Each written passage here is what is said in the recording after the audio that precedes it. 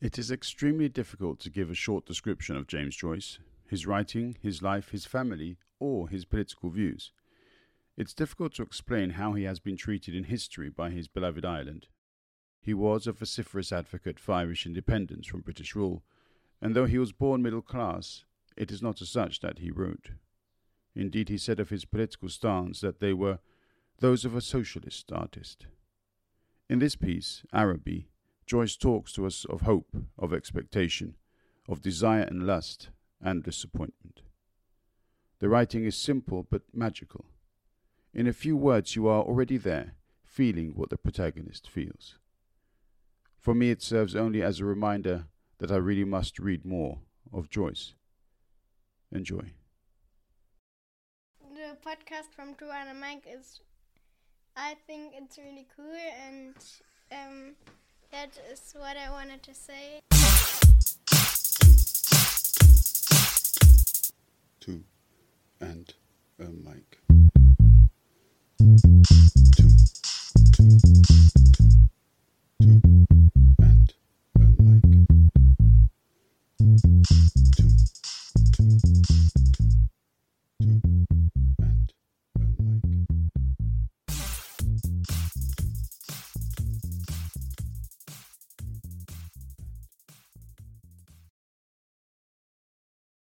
Araby by James Joyce. North Richmond Street, being blind, was a quiet street except at the hour when the Christian Brothers' School set the boys free. An uninhabited house of 2 stories stood at the blind end, detached from its neighbours in a square ground. The other houses of the street, conscious of decent lives within them, gazed at one another with brown, imperturbable faces. The former tenant of our house, a priest, had died in the back drawing-room.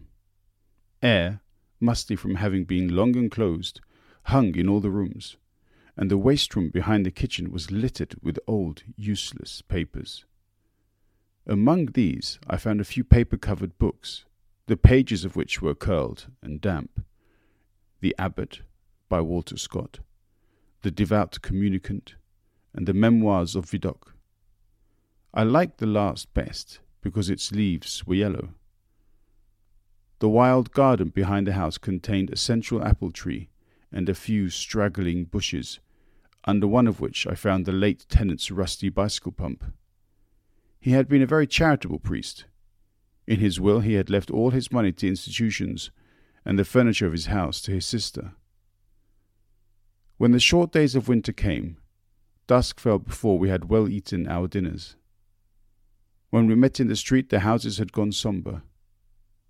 The space of sky above us was the colour of ever-changing violet, and towards it the lamps of the street lifted their feeble lanterns. The cold air stung us, and we played till our bodies glowed. Our shouts echoed in the silent street. The career of our play brought us through the dark, muddy lanes behind the houses, where we ran the gauntlet of the rough tribes from the cottages, to the back doors of the dark, dripping gardens, where odours arose from the ash-pits, to the dark, odorous stables, where a coachman smoothed and combed the horse, or shook music from the buckled harness. When we returned to the street, light from the kitchen windows had filled the areas. If my uncle was seen turning the corner, we hid in the shadow until we had seen him safely housed.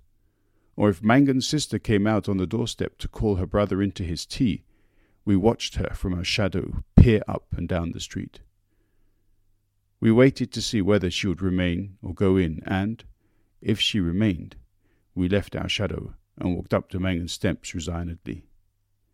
She was waiting for us, her figure defined by the light from the half-open door. Her brother always teased her before he obeyed, and I stood by the railings looking at her. Her dress swung as she moved her body, and the soft rope of her hair tossed from side to side. Every morning I lay on the floor in the front parlour watching her door. The blind was pulled down to within an inch of the sash, so that I could not be seen. When she came out on the doorstep, my heart leaped. I ran to the hall, seized my books, and followed her. I kept her brown figure always in my eye, and, when we came near the point at which our ways diverged, I quickened my pace and passed her. This happened morning after morning. I had never spoken to her, except for a few casual words, and yet her name was like a summons to all my foolish blood.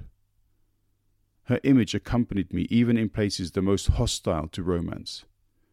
On Saturday evenings, when my aunt went marketing, I had to go to carry some of the parcels. We walked through the flaring streets, jostled by drunken men and bargaining women, amid the curses of labourers, the shrill litanies of shop boys who stood on guard by the barrels of pigs' cheeks, the nasal chanting of street singers, who sang a "Come All You" about O'Donovan Rossa, or a ballad about the troubles in our native land. These noises converged in a single sensation of life for me. I imagined that I bore my chalice safely through a throng of foes. Her name sprang to my lips at moments in strange prayers and praises which I myself did not understand. My eyes were often full of tears, I could not tell why, and at times a flood from my heart seemed to pour itself out into my bosom. I thought little of the future. I did not know whether I would ever speak to her or not, or, if I spoke to her, how I could tell her of my confused adoration. But my body was like a harp, and her words and gestures were like fingers running upon the wires. One evening I went back into the drawing-room in which the priest had died. It was a dark, rainy evening, and there was no sound in the house. Through one of the broken panes I heard the rain impinge upon the earth, the fine, incessant needles of water playing in the sodden beds. Some distant lamp or lighted window gleamed below me. I was thankful that I could see so little. All my senses seemed to desire to veil themselves, and, feeling that I was about to slip from them, I pressed the palms of my hands together until they trembled, murmuring, "O love, many times." At last she spoke to me. When she addressed the first words to me, I was so confused that I did not know what to answer. She asked me, was I going to Araby? I forgot whether I answered yes or no. It would be a splendid bazaar. She said she would love to go. "And why can't you?" I asked. While she spoke, she turned a silver bracelet round and round her wrist. She could not go, she said, because there would be a retreat that week in her convent. Her brother and 2 other boys were fighting for their caps, and I was alone at the railings. She held one of the spikes, bowing her head towards me. The light from the lamp opposite our door caught the white curve of her neck, lit up her hair that rested there, and, falling, lit up the hand upon the railing. It fell over one side of her dress and caught the white border of her petticoat, just visible as she stood at ease. "It's well for you," she said. "If I go," I said, "I will bring you something." What innumerable follies laid waste my waking and sleeping thoughts after that evening. I wished to annihilate the tedious intervening days. I chafed against the work of school. At night in my bedroom and by day in the classroom, her image came between me and the page I strove to read. The syllables of the word Araby were called to me through the silence in which my soul luxuriated and cast an Eastern enchantment over me. I asked for leave to go to the bazaar on Saturday night. My aunt was surprised and hoped it was not some Freemason affair. I answered few questions in class. I watched my master's face pass from amiability to sternness. He hoped I was not beginning to idle. I could not call my wandering thoughts together. I had hardly any patience with the serious work of life which, now that it stood between me and my desire, seemed to me child's play, ugly, monotonous child's play. On Saturday morning I reminded my uncle that I wished to go to the bazaar in the evening. He was fussing at the hall stand, looking for the hat brush, and answered me curtly, "Yes, boy, I know." As he was in the hall, I could not go into the front parlour and lie at the window. I felt the house in bad humour, and walked slowly towards the school. The air was pitilessly raw, and already my heart misgave me. When I came home to dinner, my uncle had not yet been home. Still, it was early. I sat staring at the clock for some time, and when its ticking began to irritate me, I left the room. I mounted the staircase and gained the upper part of the house. The high, cold, empty, gloomy rooms liberated me, and I went from room to room singing. From the front window I saw my companions playing below in the street. Their cries reached me weakened and indistinct, and, leaning my forehead against the cool glass, I looked over at the dark house where she lived. I may have stood there for an hour, seeing nothing but the brown-clad figure cast by my imagination, touched discreetly by the lamplight at the curved neck, at the hand upon the railings, and at the border below the dress. When I came downstairs again, I found Mrs. Mercer sitting at the fire. She was an old, garrulous woman, a pawnbroker's widow, who collected used stamps for some pious purpose. I had to endure the gossip of the tea-table. The meal was prolonged beyond an hour, and still my uncle did not come. Mrs. Mercer stood up to go. She was sorry she couldn't wait any longer, but it was after 8 o'clock, and she did not like to be out late, as the night air was bad for her. When she had gone, I began to walk up and down the room, clenching my fists. My aunt said, "I'm afraid you may put off your bazaar for this night of our Lord." At 9 o'clock I heard my uncle's latchkey in the hall door. I heard him talking to himself, and heard the hall stand rocking when it had received the weight of his overcoat. I could interpret these signs. When he was midway through his dinner, I asked him to give me the money to go to the bazaar. He had forgotten. "The people are in bed, and after their first sleep now," he said. I did not smile. My aunt said to him energetically, "Can't you give him the money, let him go? You've kept him late enough as it is." My uncle said he was very sorry he had forgotten. He said he believed in the old saying, "All work and no play makes Jack a dull boy."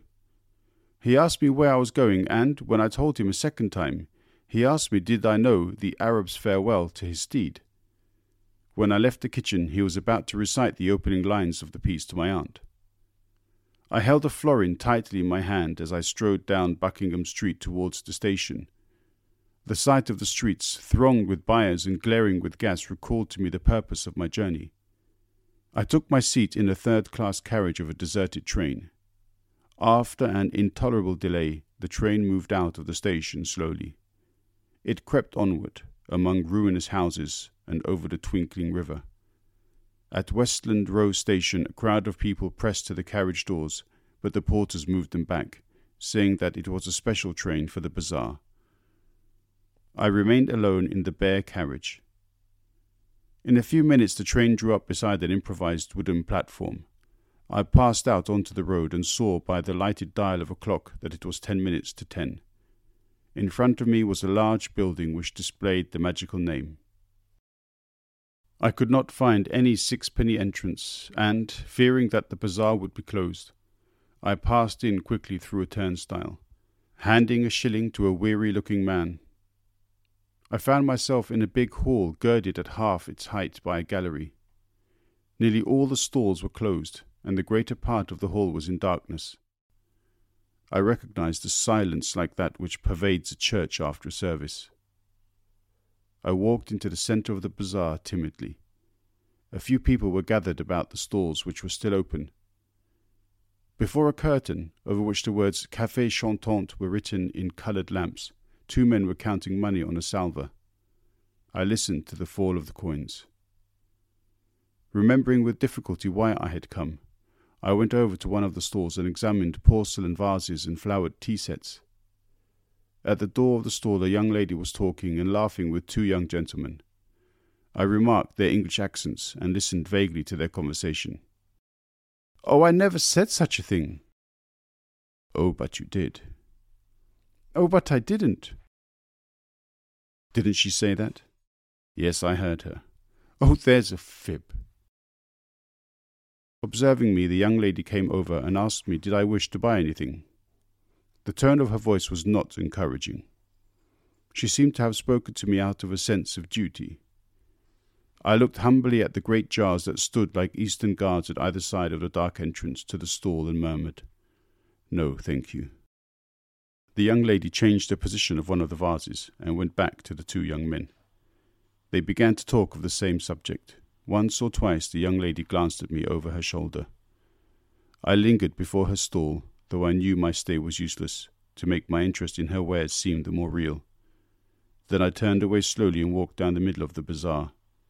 I allowed the 2 pennies to fall against the 6pence in my pocket. I heard a voice call from one end of the gallery that the light was out. The upper part of the hall was now completely dark. Gazing up into the darkness, I saw myself as a creature driven and derided by vanity, and my eyes burned with anguish and anger. 2, 2, 2, 2, and a mic.